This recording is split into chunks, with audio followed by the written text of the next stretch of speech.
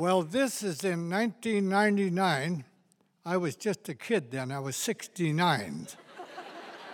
And I had a young boy with me, and he had got a deer before, and he wanted another deer, and it finds us on top of Raspberry Mountain. Island is about 30 miles long, just north of the big island of Kodiak, and it's noontime, and I'd been hunting with him in the morning, and we haven't done anything. I've seen 4 or 5 deer, but the wind was squirreling, and we could not get close enough to get them. And we sat there, and we eat our lunch, and we're going to go on the other side where we can get out of the wind a little bit and to go there. And I noticed this young man had his ear lappers down. I said, please take them ear lappers off, because you may hear a deer before you see him. Oh, I can hear good. Okay.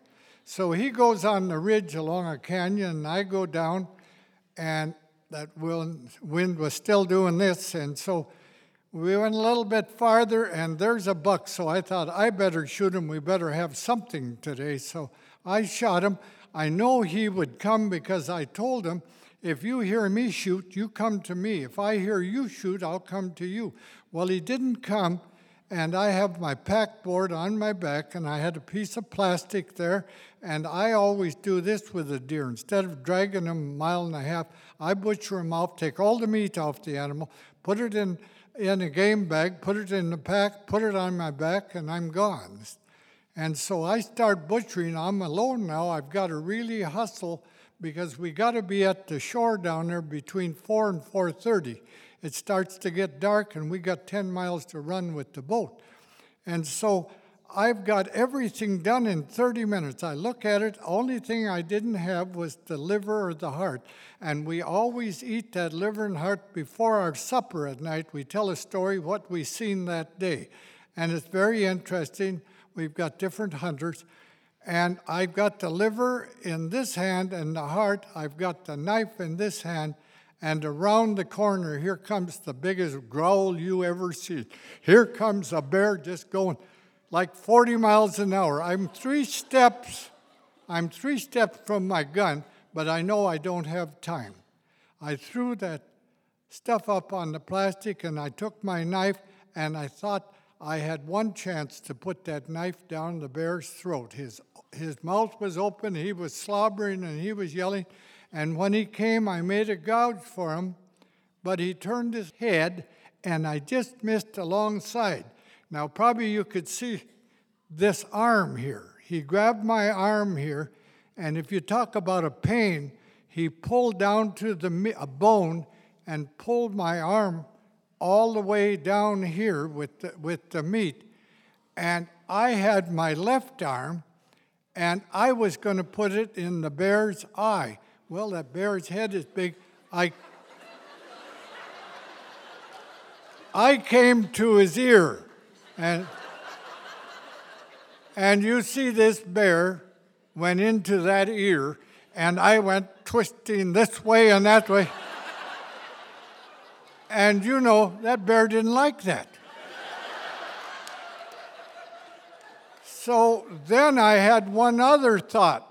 I think my arm is gone. I don't want to look there if he took my arm or what. There's an awful pain there.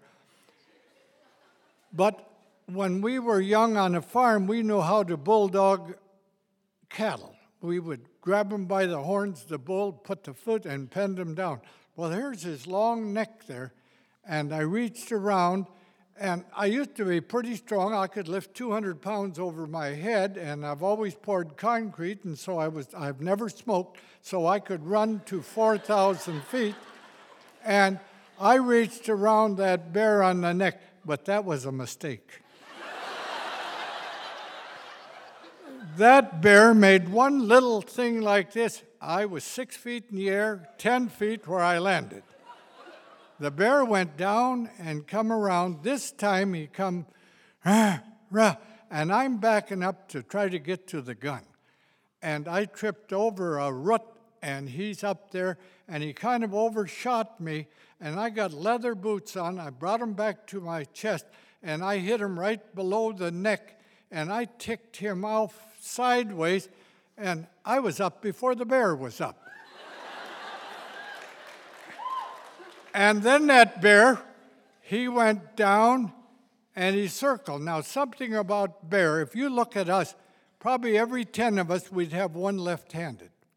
But a bear, I believe, is right-pawed. Now, they'll jump in the water with both of them to catch a salmon, but you watch them when they're feeding. I've watched them for years. If they're raking in something with berries, he's got the left foot here, and he rakes everything in here. So I knew, well, I got to hurry. And he come at me, and I knew if he hits me, he'll take my head off. I back up, and the one claw cuts my ear in two here. And he then turns. I know I don't have chance now of that, so I wave my left leg when he comes around again, and he went for that leg. And I looked down at my arm, and there was the knife frozen into it on my knuckle, and I took that knife and I jammed it in his neck. I pulled it out, I jammed it again, I pulled it out, and I got in under his jaw, and I just dug. And he started pulling away, and when he pulled away, I hit him in the neck, and I must have hurt the neck bone, because his head turned like this, and he just flooded me with blood. I mean, just all over. And he came around, and he wanted a little bit more, but he was just as bad off as I was. And this time when he came, you see this finger here, it don't kind of work. I busted that knuckle there. But I hit him right in the jaw. He went down, and his head fell in the moss. He did not move. I went down.